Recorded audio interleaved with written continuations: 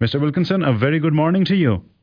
Good morning, and thanks for having me. Thank you for taking the time. So last time we spoke, we talked about the possibility of a snap election. Now we've got one on our hands in BC.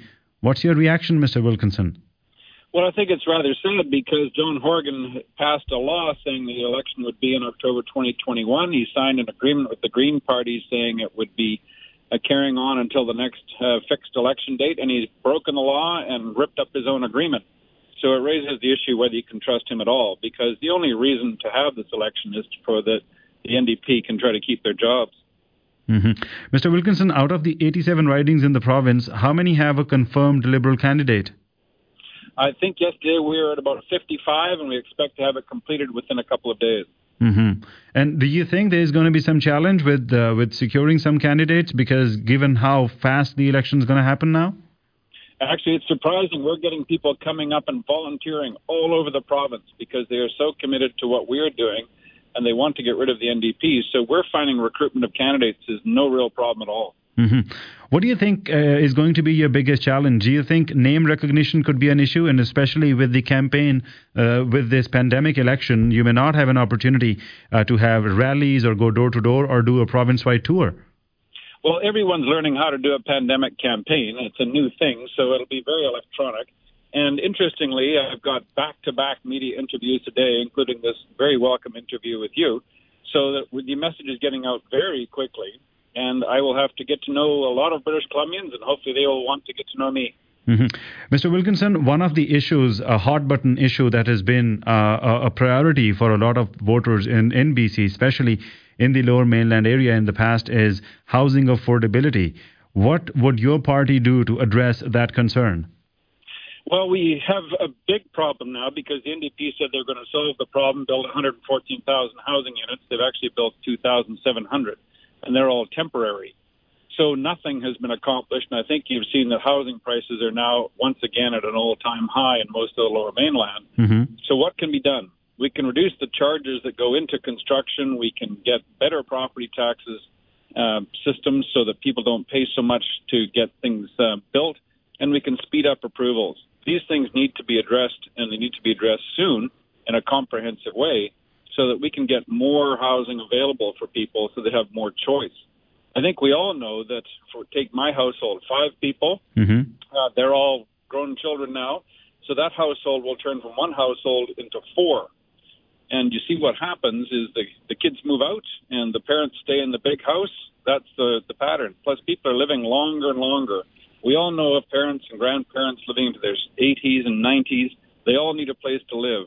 Mm-hmm. So the demand for housing is not going away as people form more household units, as people live longer, and 60,000 people arrive in British Columbia every year by immigration from other provinces or out of Canada. So this is a big issue. And unfortunately, it has been a total failure under the NDP. Do you think investment in transit could be one way to address the housing affordability issue? Because people want to stay closer into the area where it's easily accessible from their workplace. But if there were more transit options available, people would be gladly moving out to the Fraser Valley and beyond. You're correct. And it's where cities need to go. You just have to look at any city like ours that's approaching 3 million people. It needs to have sufficient public transportation so that people can live without a car if they choose to.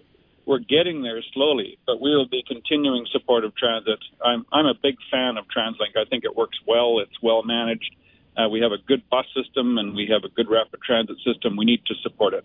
Mm-hmm. Mr. Wilkinson, Surrey is going to be a key battleground. We've seen that in election after election, especially in the 2017 election, how the balance of power tilted in the favor of NDP because of the wins in Surrey. What would you like to say specifically to the voters here in BC's fastest growing city?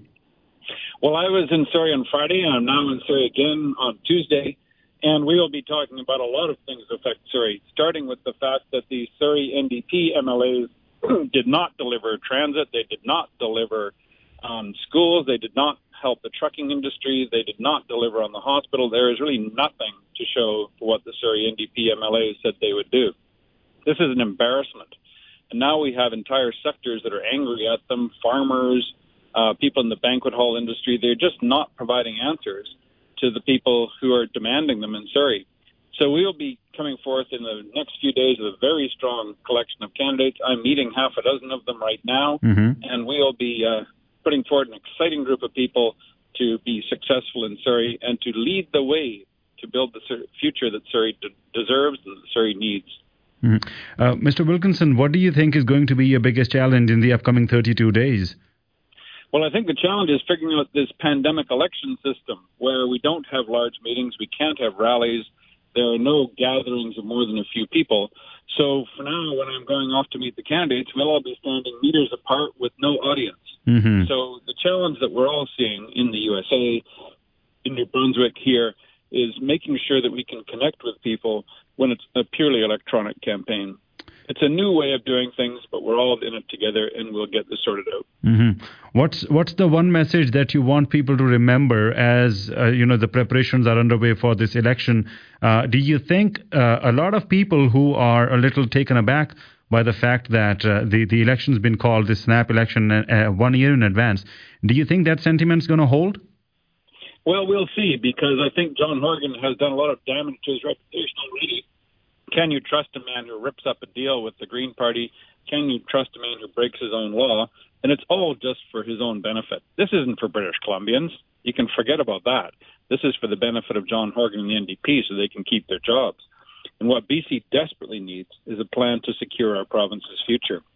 We're in a deep economic crisis, threatening the livelihoods of far too many British Columbians. And now more than ever, we need strong, disciplined, competent leadership. And that's what I offer with the BC Liberal Party.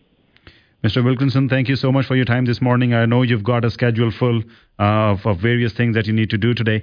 But in the upcoming days, we'll speak to you again. Great. Thank you very much, and I look forward to it. Thank you. Bye-bye.